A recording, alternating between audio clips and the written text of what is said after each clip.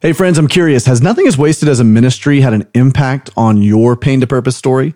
Whether it be from the encouragement you've received from this podcast or going through the Pain to Purpose course or the 42-day devotional or being a part of the Nothing is Wasted community, we want to hear how Nothing is Wasted and the resources we have to offer have directly impacted your life.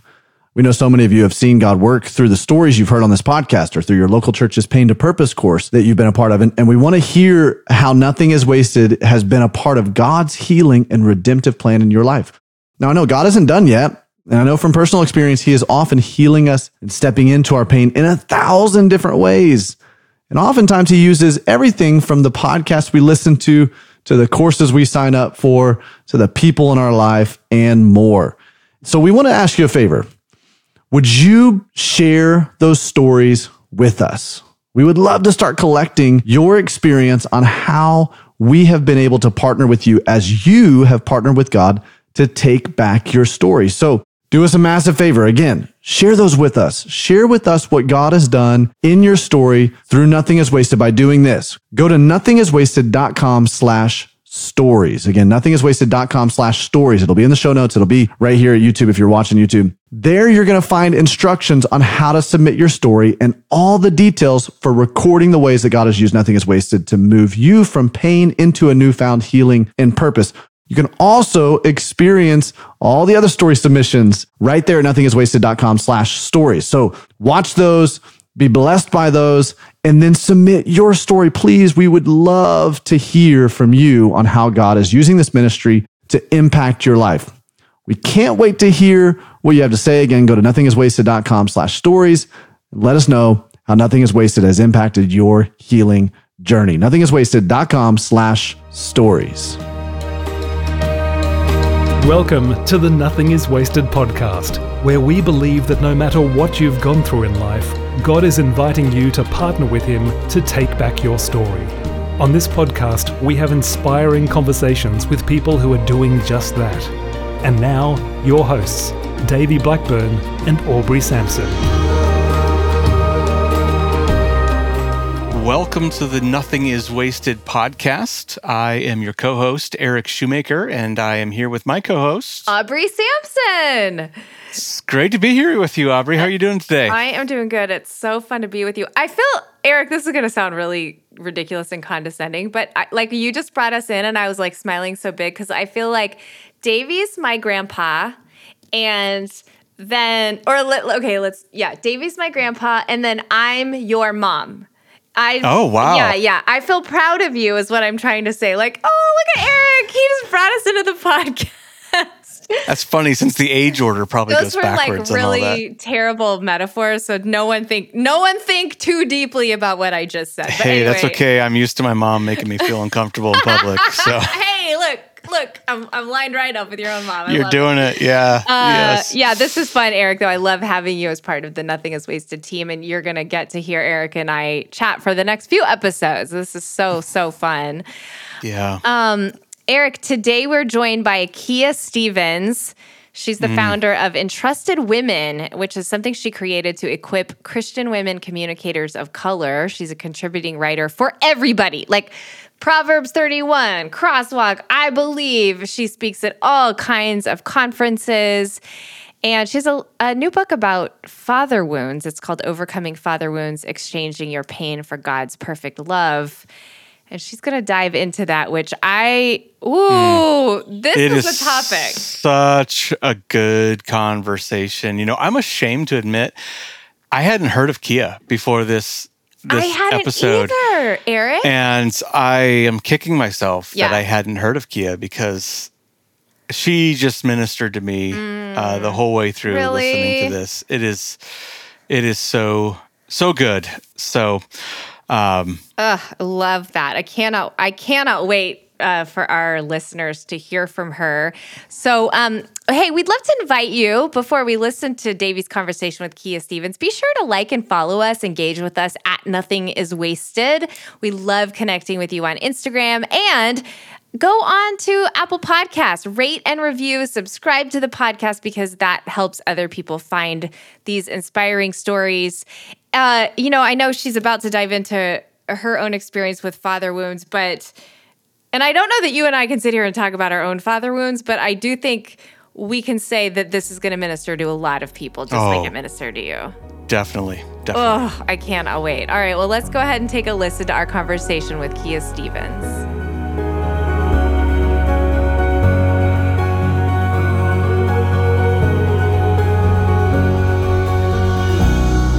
Kia, it is so great to have you joining me on the Nothing is Wasted podcast. Thanks for being here. Thanks for having me, Davey. It's great to be here with your listeners.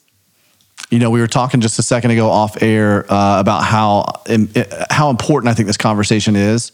You know, as I was digging into the book that you've just written and some of the work that you've written, I am really excited about this. I have trouble saying I'm excited about talking about anybody's painful experiences in their past. However, I'm excited about how this is going to impact other people because so many folks are dealing with this particular issue, and that's the issue of father wounds. And so we're going to be diving into your story and your experience in that. Before we do, can you just tell us a little bit about who you are and what you do? Just tell us a little bit about Kia Stevens' life right now. Ooh, we don't have the time, Davey. That's a loaded question, right? Where's your little 30-second, this is who I am? I jokingly say that I'm a mother of 2 teen boys. And I also suggest that people pray for me on Thursdays and fast from 6 to 6. If they have wisdom that they want to offer me about raising teenagers, they can send it to me. You can find the contact section on my website. But no, I'm in the trenches. Davey. Carpool, life lessons, morals, homework. Did you do this? Dinner, clean underwear, all those. That's what I do on the day-to-day. I'm also married to my husband. We're approaching 20 years. Wow. Praise God. So that's evidence that God is still in the miracle working business. And outside of that, I also lead a group of women. I created Entrusted Women to equip Christian women communicators of color back in 2016. So I do that, and then I do some freelance writing and speaking on the side. And then I'm also a newly published author of Overcoming Father Wounds, Exchanging Your Pain for God's Perfect Love. Yes. Well, congratulations. I know that's extremely exciting to have released your first book. And obviously, you've been doing a lot of writing and stuff prior to that, but it is really quite an accomplishment to finally have your own book to be published. And, most people do not get into writing about painful things. Usually it's the books that we release that are like, oh, this is not the book that I wanted to release because this is not the life I wanted or the experience that I wanted. I believe that yours is probably one of those as well.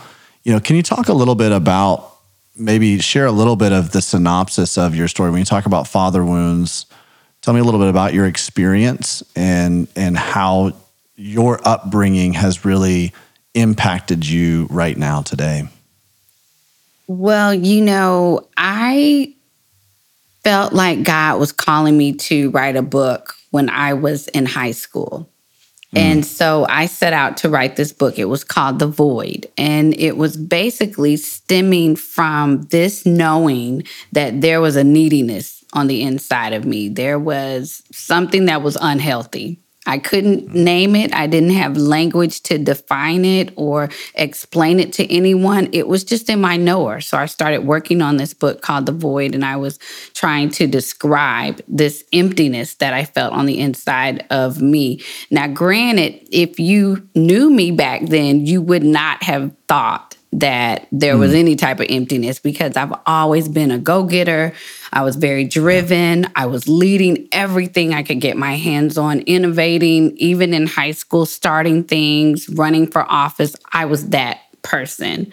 But there was an emptiness on the inside of me. I started to detect it in the area of relationships, in the types of relationships that I found myself in my need for attention and validation and affirmation, all the things. And so I started to write about it. And then went to college with this idea that I'm going to write this book and then I'm going to get discovered. because I had the answer to all things when I was 18 years old. As we all do in college. We all do. We just let us be the president because we know everything. And it didn't work out like that. Praise God. And so I took this little book idea with me on into marriage. And so marriage is like putting fireworks in a trash can and putting the lid on top, and just watching the sparks pew, pew, pew, fly all over the place. And so shortly after that, I got some counseling, and the counselor mentioned, have you written a letter to your father? And it was almost like so many things started to happen that was saying to me, this book that you're writing, this void that you're talking about, is about father wounds. And so it kind of evolved for me. And I began to get language, and I began to research, and I began to do all the things. And then I found a writing conference, Davey. And just before I could make it to the writing conference, the little external hard drive that I had my book on, it fell on the floor and I lost everything. So, to tell this story about, writing a book about father wounds, and that's not what every author wakes up and they're like, oh, I'm going to write about wounds. Right. I'm going to write about pain.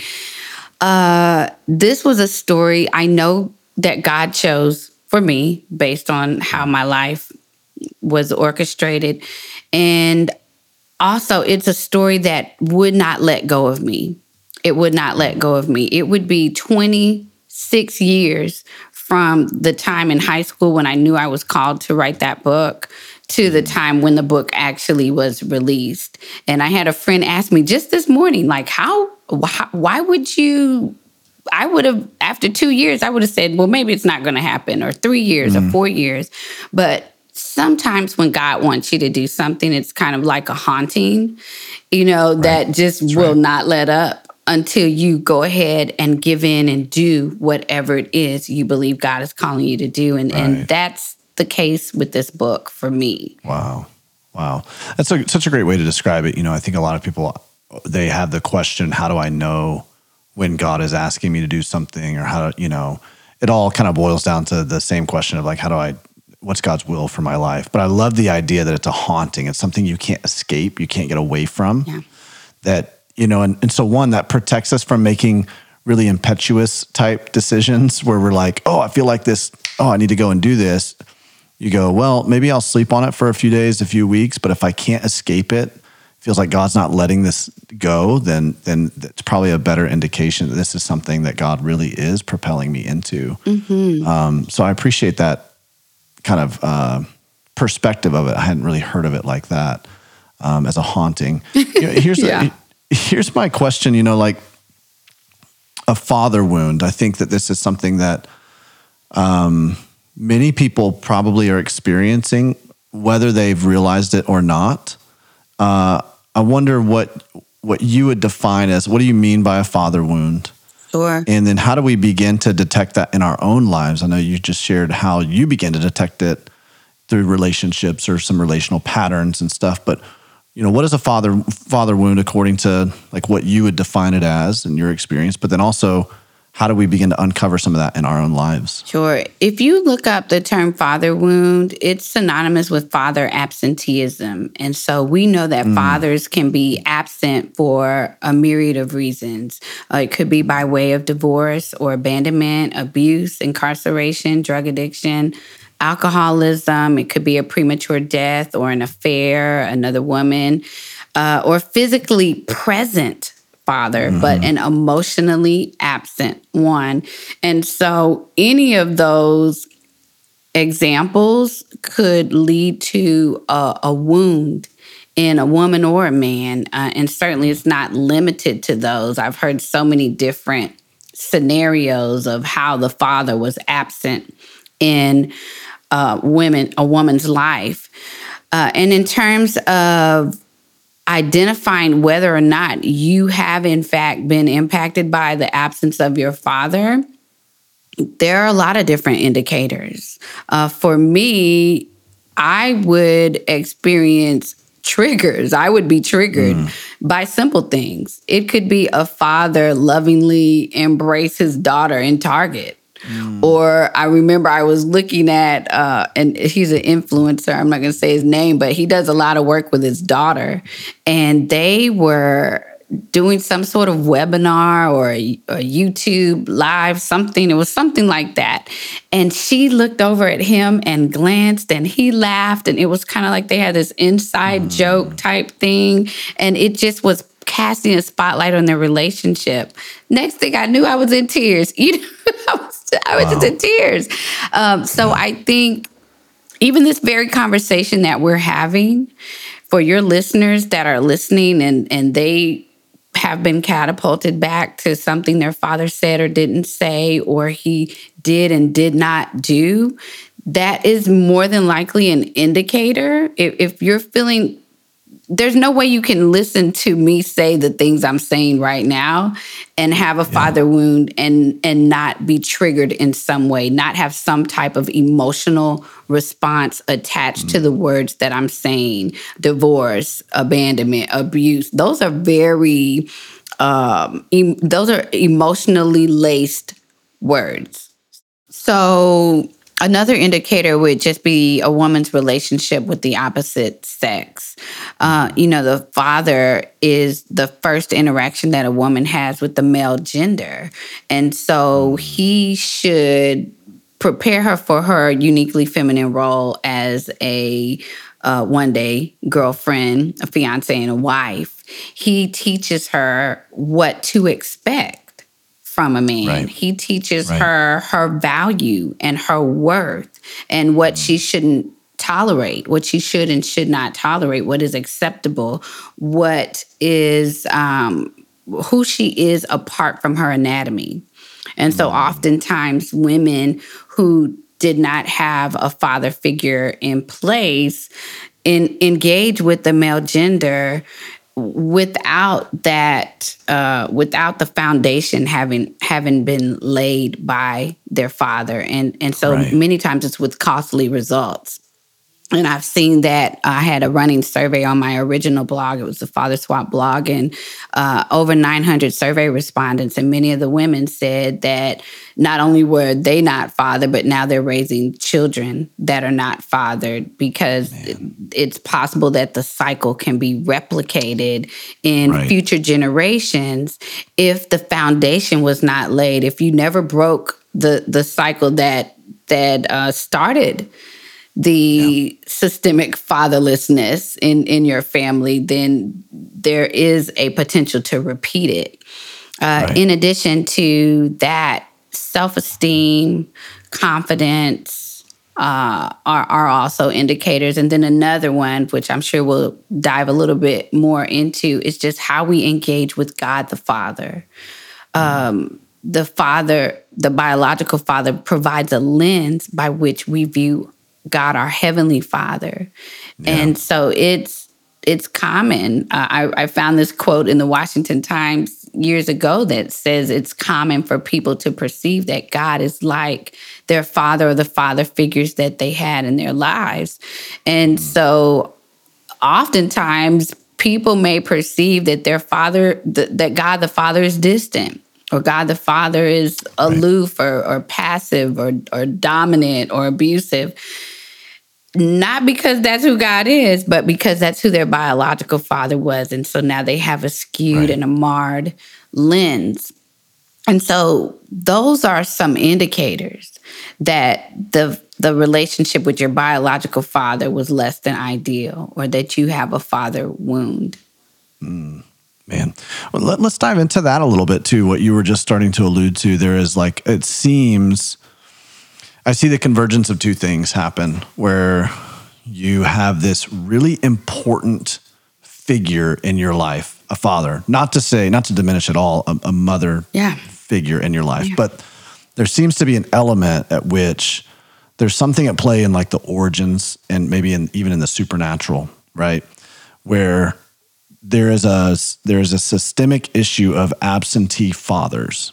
It's like the major battle that seems to be at play right now, and has been all throughout history.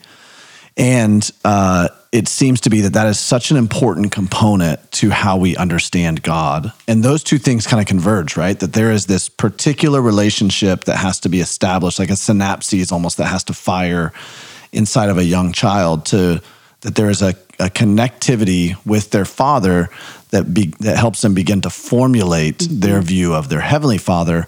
And at the same time, this huge systemic issue where there's an absence of fathers. Yeah. Right?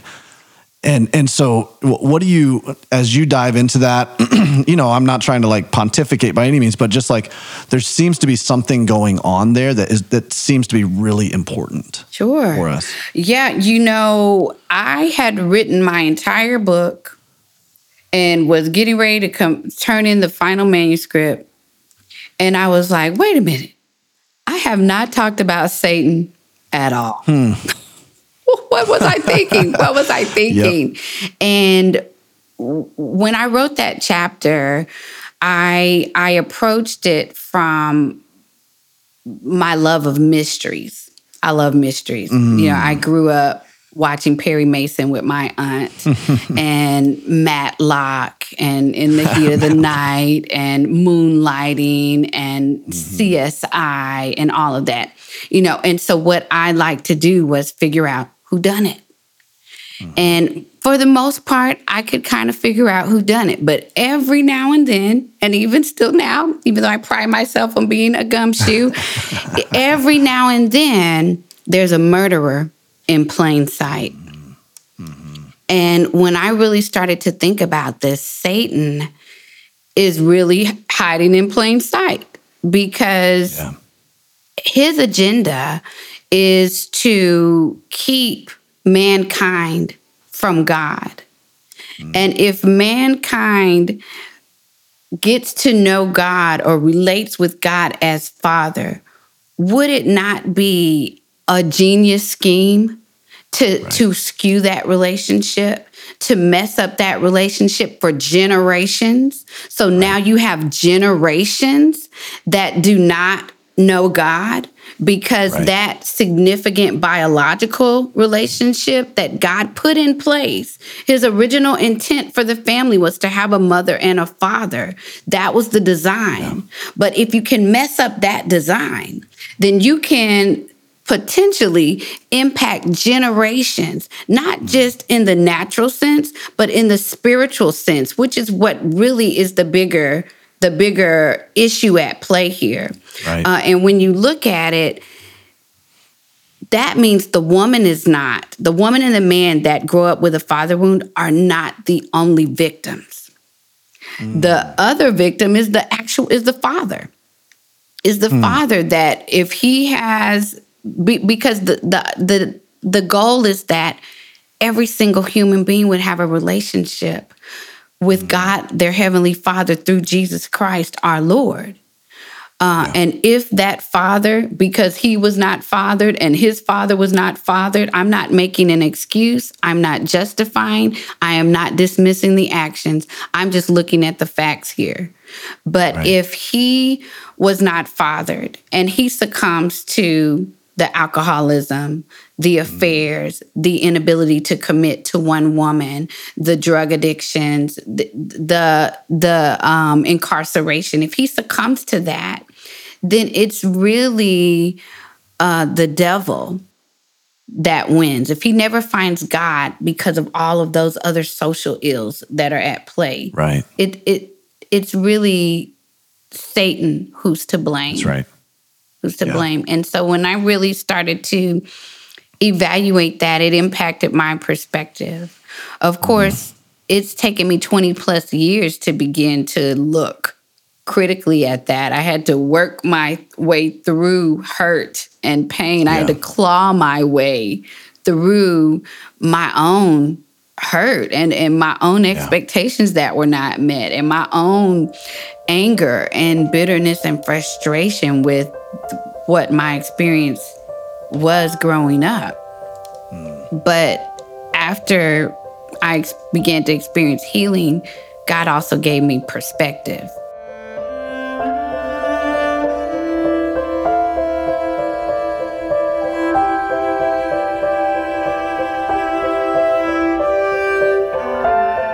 Hey friends, I can't tell you how many times we've had someone write in or message us asking us for a list of the podcast episodes and resources we have on a particular topic or pain point. In fact, just the other day, someone asked me, hey, can you point me to all the episodes you guys have on sexual betrayal? Because unfortunately, this person had just recently discovered that this was now part of their story. We get this question so much that we decided to do something about it to make it easier for you. Rather than wading through our entire library of very inspirational content, if I may say so myself, how about if we just give you a list of everything that we have on a particular topic you're looking for? We've done that. We've built some of these lists, and we call these lists curated pathways. With curated pathways on topics like grief, child loss, sexual betrayal, childhood trauma, widowhood, and more, we've compiled the very best resources from Nothing is Wasted Ministries all in one place that will speak directly to what you're experiencing right now or what a friend or a family member is experiencing. We've packaged this in an easy way for you to consume it, you to access this material, or for you to send it over to a friend or family member you know who's experiencing a particular pain point right now. Our curated pathways will give you access to everything we've created from past podcast episodes to bonus content, master classes, live coaching, and everything in between. Let's be honest, when you're facing a crisis, a loss, or a trauma, you just don't have the time or the energy or emotional bandwidth to search for what could help you heal. That's why we've created curated pathways, so that you can more directly and quickly access the resources that you need. Now, you can get a taste of what our curated pathways are all about by going to nothingiswasted.com/pathways. But if you're ready to go the next level on your healing journey, you can access the full library of our resources, including the entire curated pathway you're looking for, by becoming a Community Plus member. For just $20 a month or $200 a year, you'll have access to the complete collection of Nothing is Wasted curated pathways. As a Community Plus member, you'll be able to access a new curated pathway each month as our collection grows and as we release those. Our team has been working very hard to catalog, index, organize, and distribute our library of content in a way that will be most helpful to you, to your friends, to your family, because we know what it's like to face pain, and we want to equip you with the tools you need to find hope and healing as you move from pain to purpose. Join Community Plus today at nothingiswasted.com/Community Plus, or get a little taste of our curated pathways at nothingiswasted.com/pathways. Both of those links are here in the show notes. We want to help you partner with God to take back your story, and we're committed to giving you resources that will help you do just that.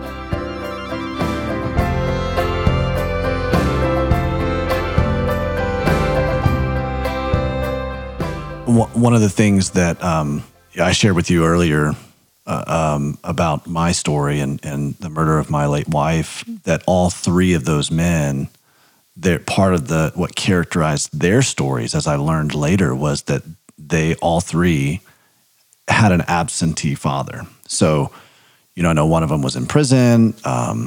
In the sentencing for one of the men, there was a large representation of women there to represent him, but zero fathers, uncles, nothing. And so, you can see systemically how that, and this is something that, even statistically we're seeing that it's like somewhere like 85% of male inmates are growing up without some kind of a strong father figure. And so it just kind of creeps its way and embeds its way into the systemic criminal issues of our culture. And so that's an extreme situation, right? Which some of that's a little bit more apparent to us. But I think you also have folks who are listening to this where you've got a dad who's, committed to the family, working hard, trying to be a part of it, but they face the temptation and fight the temptation to just kind of zone out, check out, be emotionally unavailable. And that can be just as detrimental. And sometimes maybe even more, right?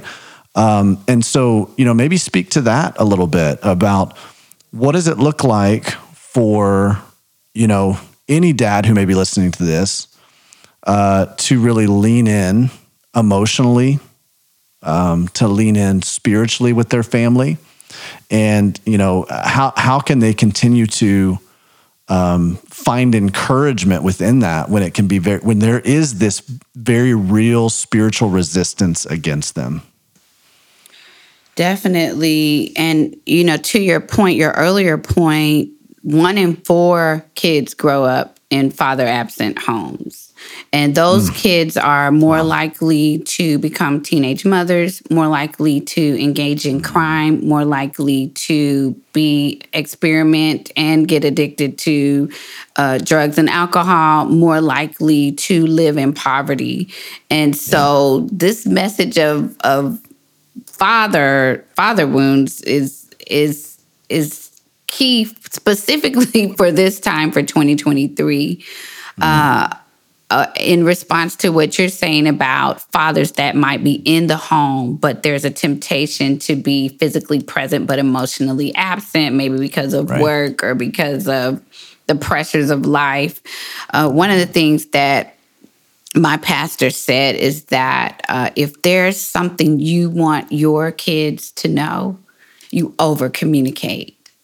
In fact, he taught a message not too long ago that was talking about negatives and positives, and how to counter one negative, you need 30 positives.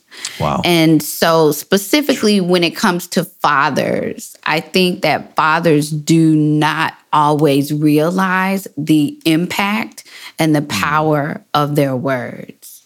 Source determines the impact. I didn't make this up. My pastor's Andy Stanley, just so y'all know, I want to give him credit. But he said the source determines the impact, and the impact determines the weight, and the weight determines the outcome. So the father, the role that he has as leader, as guide, we all, mothers, we all know that when the father says something to the child in terms of discipline, there is a corresponding response that is not synonymous with when we say for the child to do something. Children just respond differently to fathers. And so if there are fathers that maybe don't say anything positive and everything they say is negative and critical, that's the message that's being sent to that child. Or if they never say, I love you, if they never say you look pretty, or they never validate the intelligence, that's the message that the child will leave with. And even if the father is present in the home, I remember I tell this story in my book. I was at a church service with my mom. We were in Thomaston, Georgia, and didn't know anybody there. And the minister gets up on the podium and he says, how many of you have never heard your biological father say, I love you? And I'm sitting there thinking, that is a little bit personal. You don't know me like that. I don't think I'm going to raise my hand. And so I sheepishly raised my right hand, only to discover that there's a sea of hands in the front, on the side, on the back. And then when I look to the left, my mother's hand is raised also. And we're believers. These are the believers. Wow. This is the body of Christ. And we're collectively saying, I never heard my biological father say, I love you. And so I think it illustrates how much fathers need to lean in. But I don't want to leave people there, because some people will be saying, well, good luck with that. My dad's not ever going to lean in, or my father is still an alcoholic, or he's still living with the woman that he left my mother for, or he's just a workaholic. He's just not keyed in. He's not a believer. He's not thinking about it. He doesn't care. He doesn't feel like he's done anything wrong. Or he's from a generation that says what fathers need to do is provide for their family. And if I have provided for my family, then I've done a good job. What's the big deal? If there are listeners, women or men, but specifically my book is for women, that is your reality, there's still hope. Because God, our Heavenly Father, is able to fill the father-shaped vacuum that's in our soul. And I'm saying that this as a person who has experienced it firsthand over time. And I've had people ask me questions of, well, like how How is this invisible God going to be a father to the fatherless? And how is he going to fill that vacuum? I've had women tell me it can't be done. What you're saying is ludicrous. Your father, a heavenly father, can't take you on a daddy-daughter date night. He can't sit and talk to you about the male gender. He can't take you fishing. He can't do all those things. And for me, I had to divorce myself from this box that I was trying to drop God the Father in. And I did that begrudgingly. I was angry with God for years. For years. I talked to people about my anger. I was still going to church, but I was mad. I was just mad. I just did not understand why God would allow that. And this is the question that everyone asks. How can a good God allow this? It all falls back to that question right there. Whatever we face in our life that is traumatic and horrific and painful and difficult and hard, we always go back to God.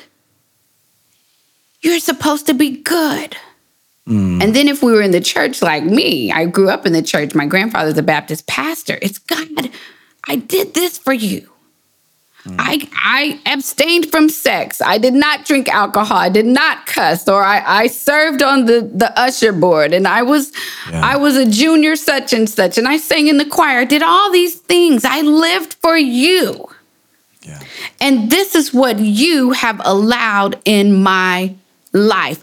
What kind of a God are you? How can you be as good as you profess to be? This is the cynicism, the anger, the bitterness, the rage. That's how it kind of comes out. It came out in me that way, and I know it comes out in others because I've heard that question over and over. Yeah. And so for me, I had placed God in this prove it box, and this box of it has to look like this. This is how I understand it. This is, if you're going to be a father to the fatherless, it should look like this on my terms. Yeah. I'm sorry. I just have to laugh because the more you engage with God, the more you realize it's on his terms. That's right. It's on his terms. Yeah. That's not to discourage anyone because God's sovereign and he's omniscient and he's omnipotent. He's perfect. He's holy. He's good. He's good. Yeah. And so we come to know over time that his terms are also good. They don't always feel good, but they are also good. Romans 8:28 is good.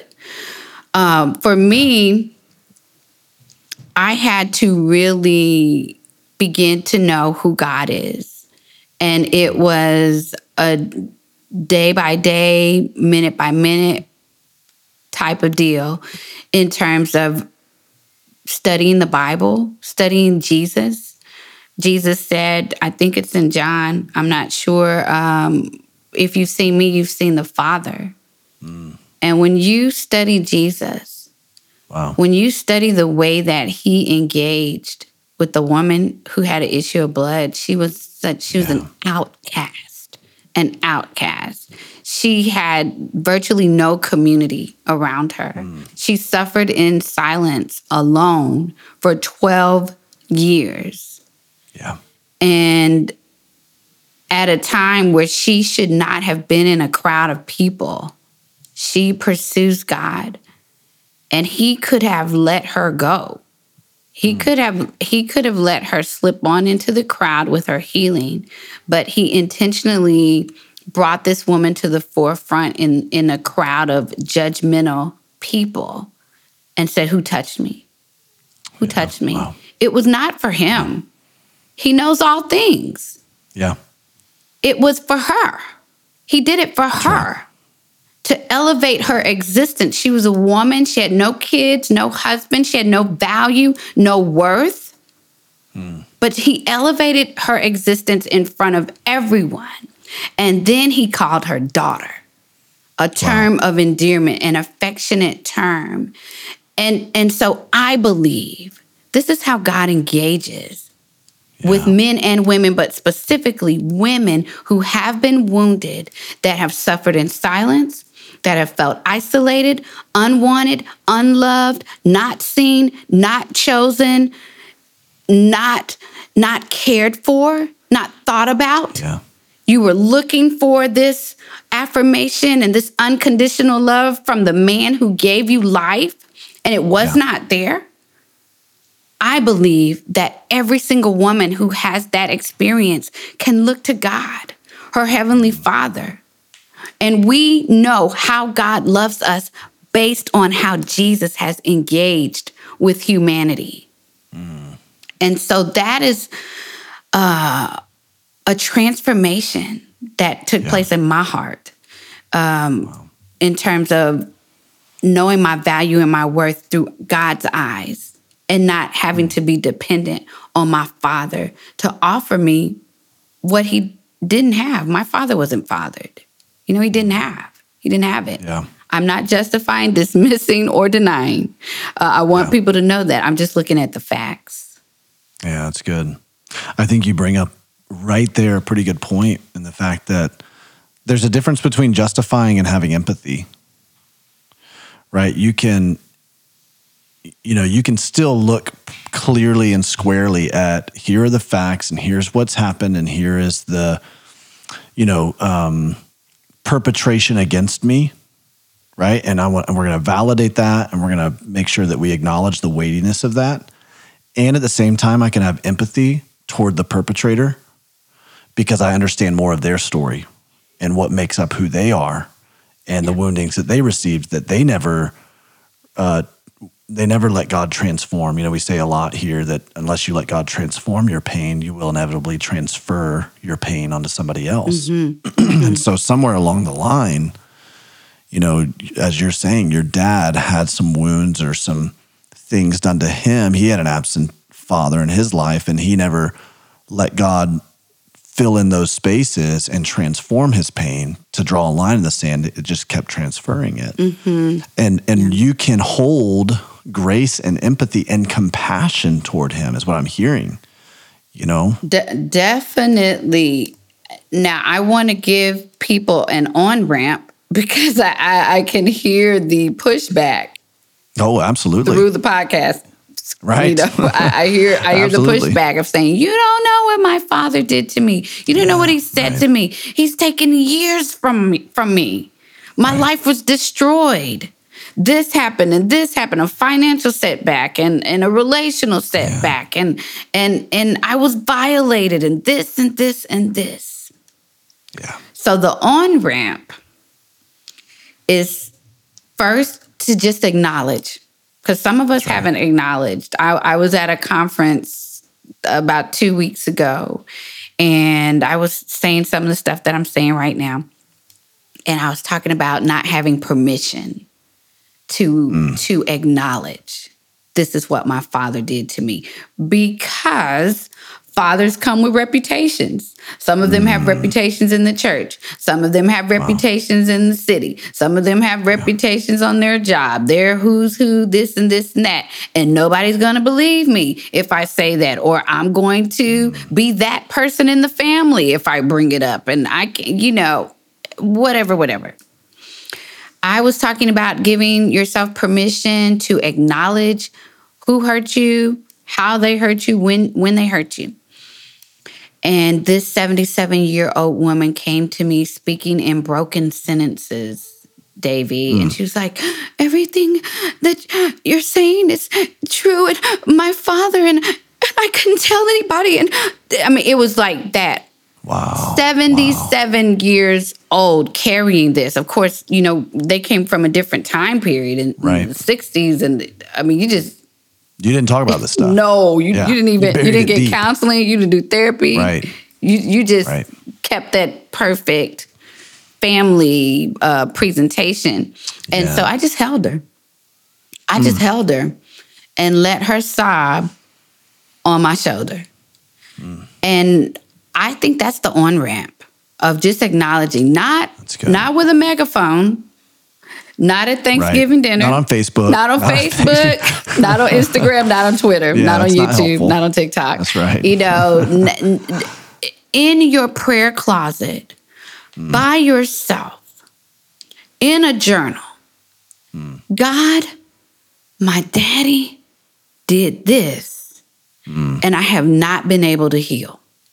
That's step one. And it's a big step. Yeah. It seems simple, but it's a big step. And then just invite the Holy Spirit, who is a wonderful, wonderful counselor. I jokingly say I had just looked for a new counselor. It was like shopping for a car. I was like, true. I don't know what these letters mean behind this person's name. I don't know. Do I want them to be skilled in cognitive behavioral therapy or EMDR or, you know, I just don't even know. I just need a therapist. Yeah. But I love that the Holy Spirit is a wonderful. That's great. A wonderful counselor.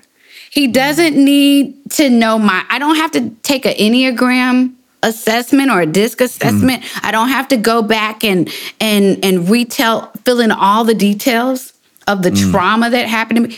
He already knows. He knows. Wow. He already knows. Start there. That is an easy on-ramp. Those things are doable. It doesn't require any type of money. And it's the best place to start, because when the Holy Spirit is in control of our healing journey. Come on. Somehow, I don't even know how, he puts the pieces in place. He does. For someone who's listening right now, this podcast could potentially be a part of the healing journey that the Holy Spirit has strategically orchestrated on your behalf. And you're thinking, let me just listen to the Nothing is Wasted podcast. Kia Stevens, who is that? I never heard of her, you know. And then I could say something inspired by God, because we prayed before this podcast that the Holy Spirit would use me, that unleashes the door of healing, that opens the floodgates of God's living water to just pour right over you, wash over you. And you hear something you never heard before, or you get set free in an area where you've been in bondage, or you find healing where you had no hope. You know, that's how God works. Sometimes it's a podcast, sometimes it's a message, sometimes it's a friend, sometimes it's a neighbor, sometimes it's a child. God help us. God help us. You know, sometimes it's a husband, sometimes it's a wife, sometimes it's a book, sometimes it's a counselor. God uses everything. That's right. Is it Psalms 24 that says the earth? The earth is the Lord's. Is the Lord's. Right. That means everything. Everything. Lions, tigers, and bears. Right. They all belong to God. And they're at his resource if he so chooses to use them. You know, Isaiah 30 talks about how it says, though he give you the bread of adversity and the water of affliction, the teacher will hide himself no more. He will be like a voice whispering to you, whether you go to the right or to the left, this is the way, walk in it. And it just reminds me of what you're saying right there, that you're saying he's in charge of our healing journey, right? Through the bread of adversity, through the water of affliction, he's going to whisper in our ears, this is the way, walk in it. And sometimes he does that through, like what you're saying, through other people, other modes, other mediums. Sometimes he comes in just that still small voice in a very personal, customized way to bring the comfort and the counsel and the direction that you need right there in that moment. And that's the beautiful thing about what the Holy Spirit does in our healing journey. If we're open and attuned to it, you know? Yeah. Hey friend, I'm wondering if you're feeling stuck in your tragedy, your trauma, or some major life transition. I know I've felt that before. The truth is, without a clear path and a careful plan, the valleys we face will only seem to grow darker, more depressing, and more difficult to navigate. Early on in my journey of losing my wife, Amanda, in a home invasion, I know that I realized quickly I needed a guide to help me navigate the aftermath. I did not know what I was doing, and there was no manual for this. And thankfully, providentially, God provided me that very guide. His name's Todd Erb. He was actually featured on the Nothing is Wasted podcast early on. And listen, Todd's not a counselor. Todd's not a pastor. Todd is a follower of Jesus who happened to share the exact same story that I had. His wife and his daughter had been murdered. And God connected us, and Todd became a guide for me. He began to point out the different places on my journey that I was potentially going to find myself falling into different pits or things that I was going to be facing. And it was so helpful to have someone who actually understood and could empathize with the very thing that I was going through, guiding me along the journey and helping me to make sure that I walked the difficult, painful valley of the shadow of death and moved through it. That is exactly why Nothing is Wasted. We offer one-on-one coaches now who are ready to help walk with you through your pain and find a path forward towards purpose. And you can find a coach who understands your unique story through their own pain to purpose journey because they've experienced it. And they're ready to help you create a plan to move through your difficulties. Now, here's what we believe here at Nothing is Wasted. We believe you can't repurpose what you don't process. You can't process what you don't own. You can't own what you won't name. You can't name what you can't see. Sometimes we need other people, guides, coaches in our lives seeing what we can't see so that we can walk from pain to purpose. So to learn more about our Nothing is Wasted coaching, go to nothingiswasted.com/coaching. Find a certified coach that will help guide you through this dark time in your life. Again, that's nothingiswasted.com/coaching to find someone who can help you today. Together, you and your Nothing is Wasted certified coach can help you find your way from pain onto purpose. nothingiswasted.com/coaching.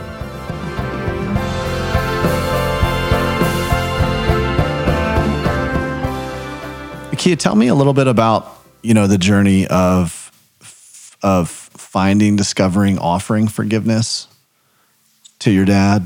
I know that, to your point, right? That's a very delicate journey for all of us. All of our journeys are different when it comes to forgiveness. You can't just whitewash or blanket statement like, hey, you should forgive, right? There is so many nuances to each one of our journeys. Yeah, I should forgive. Yeah, it's like, well, okay, we understand, but how do we actually come to that place, and what does that look like? What does that look like for you? I remember I was in a counseling session. I might have said this earlier, I can't remember, but the counselor said, oh yeah, I did say it. She said, have you written a forgiveness letter to your father? Davey, I was looking at her like, woman, first of all, I already told you he wasn't there. So what do I have to forgive? What do I even have to forgive?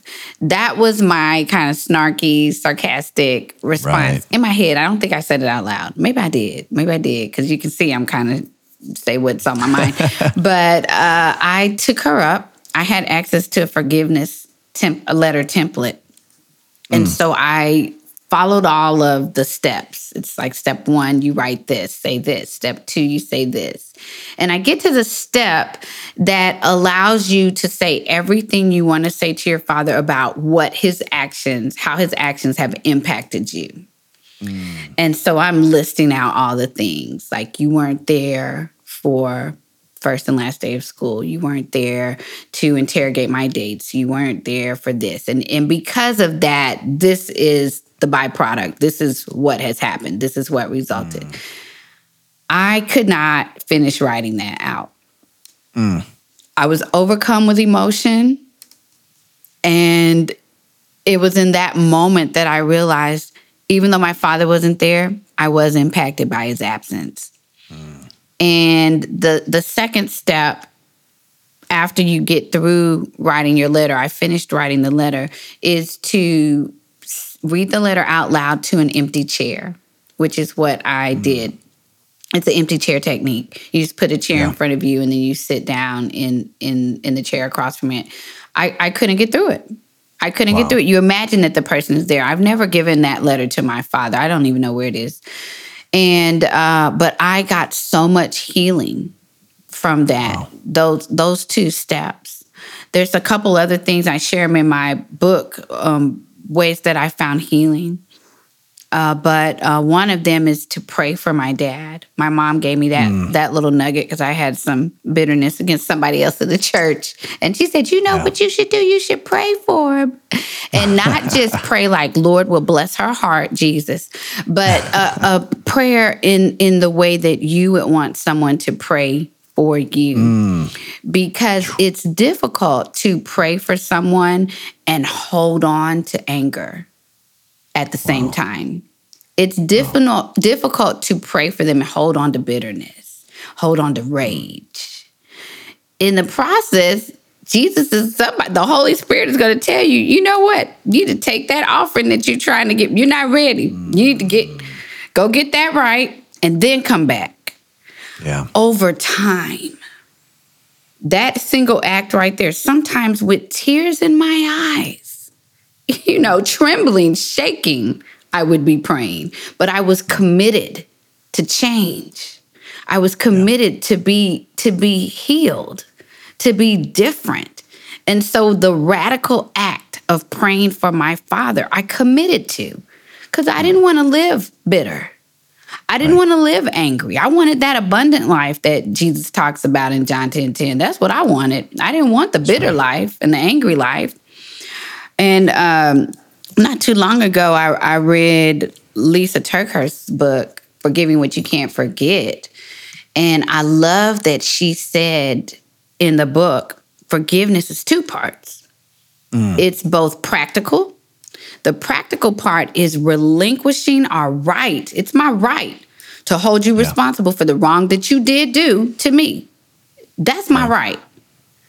But I can relinquish it to God.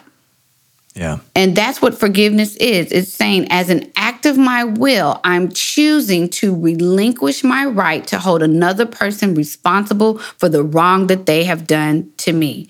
That's the first part. It's very practical. It's a decision.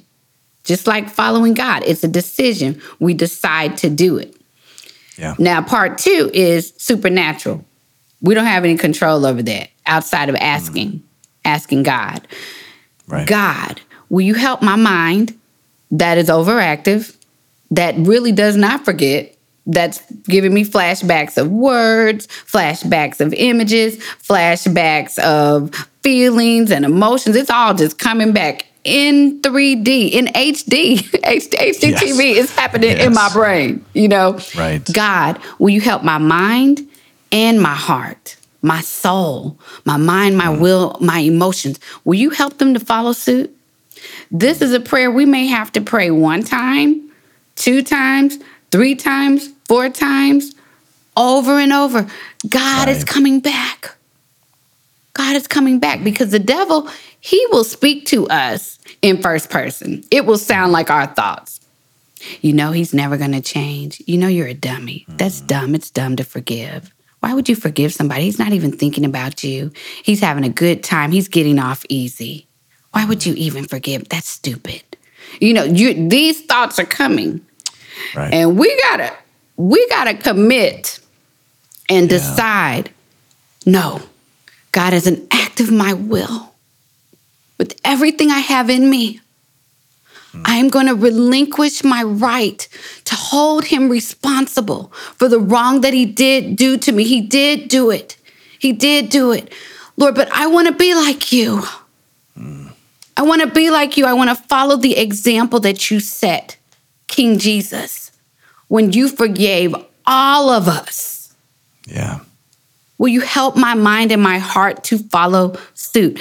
And then also recognizing forgiveness is not dismissing, denying, justifying, excusing. It is not reconciling. For some of us, we will not be able to reconcile with our biological father. There are decisions that they are currently making, or that they have previously made, or habits that they are engaging in, behaviors and things we can't expose our children to. For some of us, we will not be able to reconcile with our Father. But forgiveness is not contingent upon reconciliation. Forgiveness is not even contingent upon the Father being alive. Because I've had some women say, well, what about my situation? My dad has been dead and gone for X number of years. And I want to submit to any listener that's using that as an argument. You can forgive a father that is deceased. You can walk yourself through that forgiveness letter template. You can relinquish your right to hold them responsible, and then you can ask God to help your mind and your heart to follow suit. That's something that my mom did. My mom is almost 80 years old. But I gave her my book, a digital copy of my book, and she read the whole thing in its entirety. And she forgave my biological grandfather that has been deceased for more than 20 years. Wow. That's so good. Well, because to your point, forgiveness, so much of it is about just releasing that from releasing the grip that it has on you. Yeah. It's for you. That bitterness. It's for you. Right. Forgiveness is for you. That's And our bodies have not been designed That's right. to hold on to vengeance and to hold on to anger and to keep our fist clenched tight. Yeah. That is not how God originally intended for us to function and engage. That's dysfunction. That's dysfunction. Yeah. That's right. Whew. Man, Kia. Wow, this has just been remarkable. What a great conversation. Incredible insight. I know, unfortunately, it's been through a very difficult journey for you. Before we close, obviously, I want to make sure that if you're watching this, if you're listening to this, no matter what platform you're consuming this conversation on, I want to make sure that you get an easy access to Kia's latest book, Overcoming Father Wounds, Exchanging Your Pain for God's Perfect Love.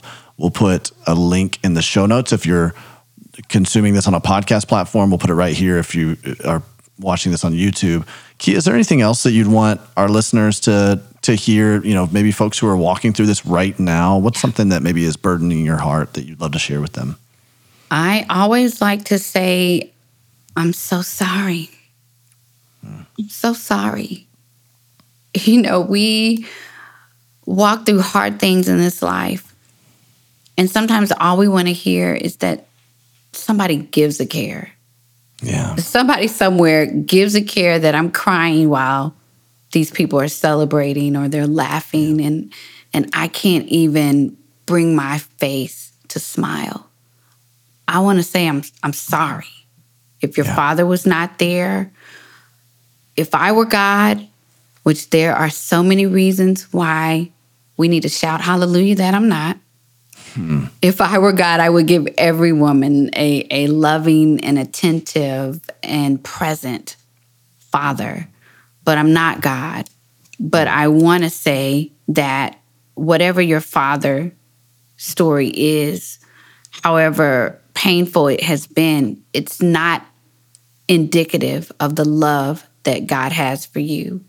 It's not indicative of the intentionality God has about your life, the care he has about the things that you are intimately concerned about. And so my hope and my sincere prayer for you, if you are walking through the pain of having experienced father wounds, is that you would not allow what has happened in your life to color who God is and how God feels about you. I believe God loves you fiercely and lavishly and unconditionally. And that is my hope for every listener today. Wow. That's so good. That's so good. Kia, thank you so much for reminding us, no matter what anybody has stolen from us, the time, the emotional expense that has taken place in our life, the physical wounding, whatever it may be, God can, our Heavenly Father can and wants to and will restore. Yeah. 1 Peter tells us that tells us that he himself, he's not going to send somebody on his behalf. He himself will restore, confirm, strengthen, and establish us. And so thanks for reminding us of that today, Kia. It's been just an honor to be able to talk with you. Oh, thank you. The honor, the pleasure has been all mine, Davey. Thank you so much for having me.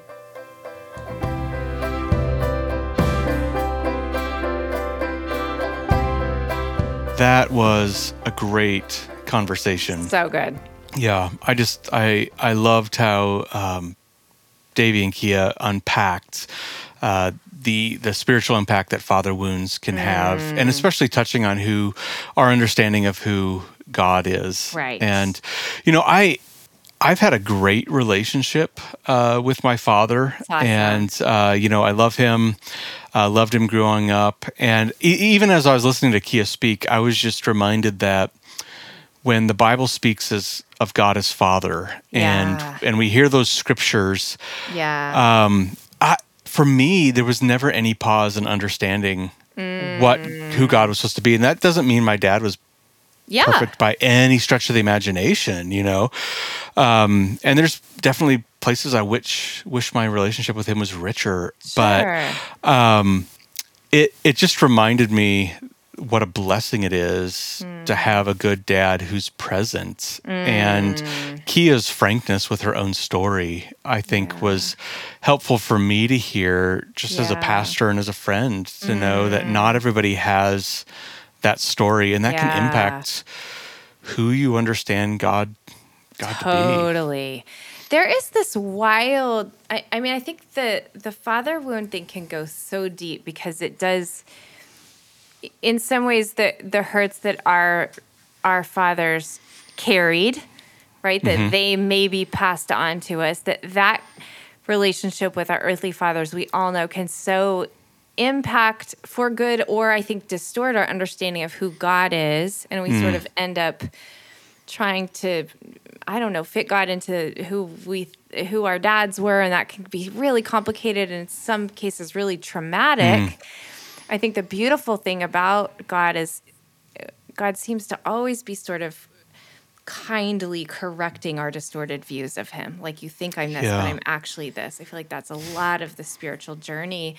Then I think there's this other thing where it gets really complicated, is even God as Father can be hurtful for women in general who've just felt like men have let them down. So then you're adding sort of a whole like gender dynamic onto God as Father, that it gets complicated, this issue. But then I know for other people, like, God is there as their daddy whose lap they can crawl into and they can experience his embrace has been really, really healing. So it's like a very nuanced thing, don't you think? Yeah.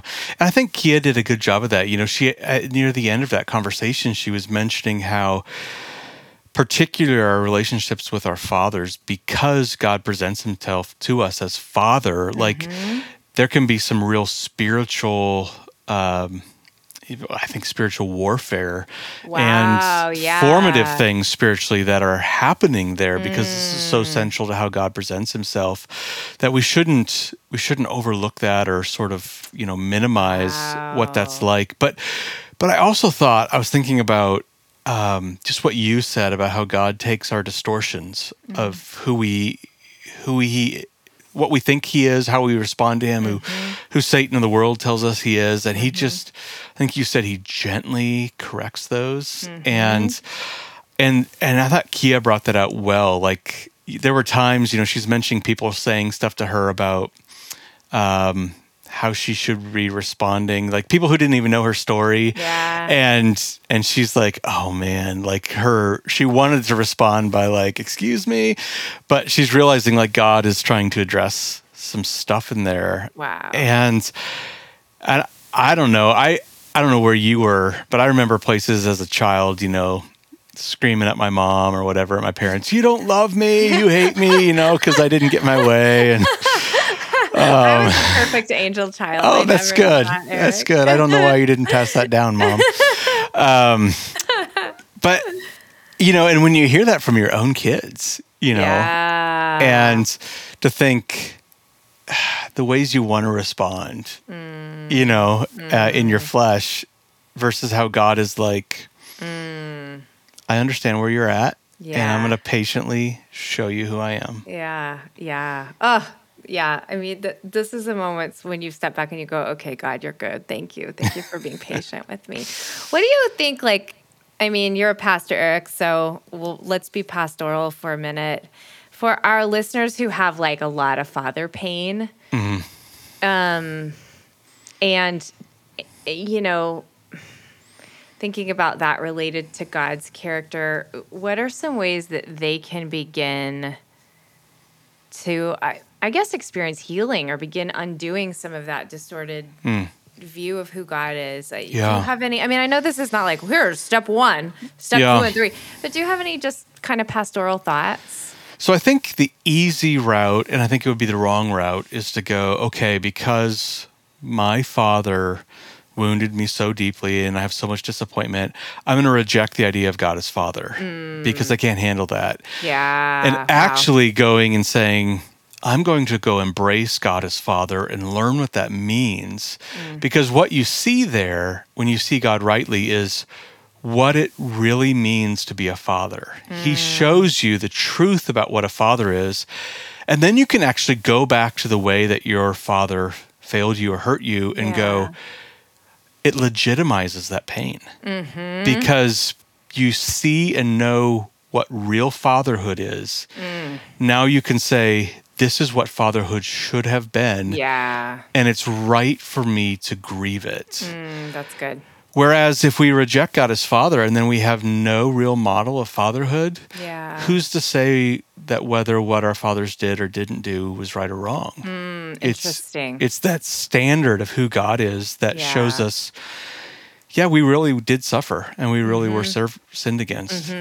And that's a real pain, and it's okay to say that, and then to allow the Spirit of your Father God to minister and heal and speak a new word over you. That brings so much healing. I think that's so good because you're right. The pendulum sort of can go, I will not think of God as Father at all. Like, I'm just not even. And I think we have to give ourselves grace and space to get there. Like, but I think you're right. Once you see what a perfect Father we have in God, and to be able to go, oh, that's why I have daddy wounds, right? Because my dad isn't God. And in one sense, that might even give you some compassion for your own dad and the wounds he carried. Yes. You go, oh, he wasn't perfect. He wasn't God.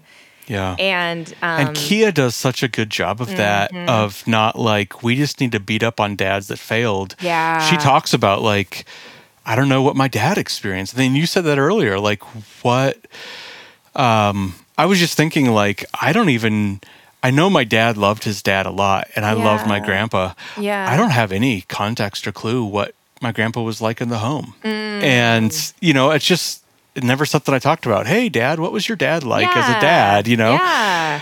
And I've just realized that more and more, like, it never excuses our sin, but the people who hurt us have stories.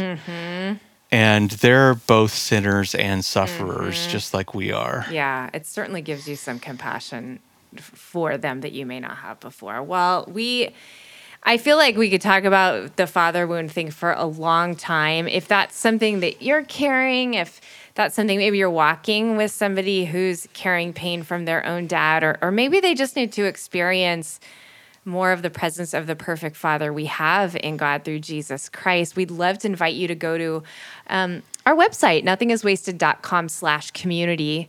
We have both our community platform and our Community Plus platform there. We offer, for anyone who's really hurting, we offer content, we offer videos, we offer classes, we offer coaching, relationships with other people walking through the same pain point that you're walking through. And so again, we've created all of that very intentionally for you. nothingiswasted.com/community. We also want to thank Sleeping at Last for providing all of the music for the Nothing is Wasted podcast. You can download and stream his music wherever you do that. Eric, you want to tell people about our social media handles? Yes, we would love to interact with you on Instagram at Nothing is Wasted Ministries, at EM Shoemaker, spelled EM Schumacher, and Ob Samp. And we'd love to see your faces there on Instagram. That's right. Be sure also to review, like, and subscribe the podcast and YouTube. Now that we're putting everything on YouTube, by doing so, you help others find our incredible stories of pain to purpose and so much more.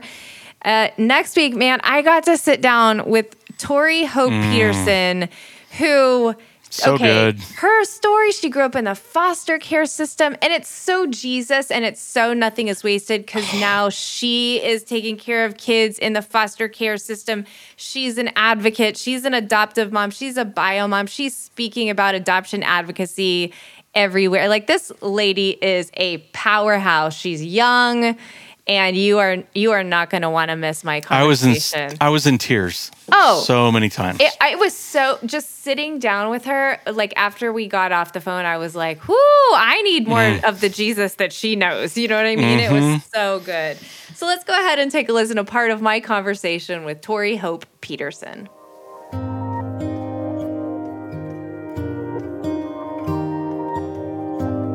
Yeah, well, the church has to be the foundation of the foster care system. We really have to understand what Scripture says. So in James 1:27, that's the Scripture that says pure and faultless religion is to care for the orphan and the widow.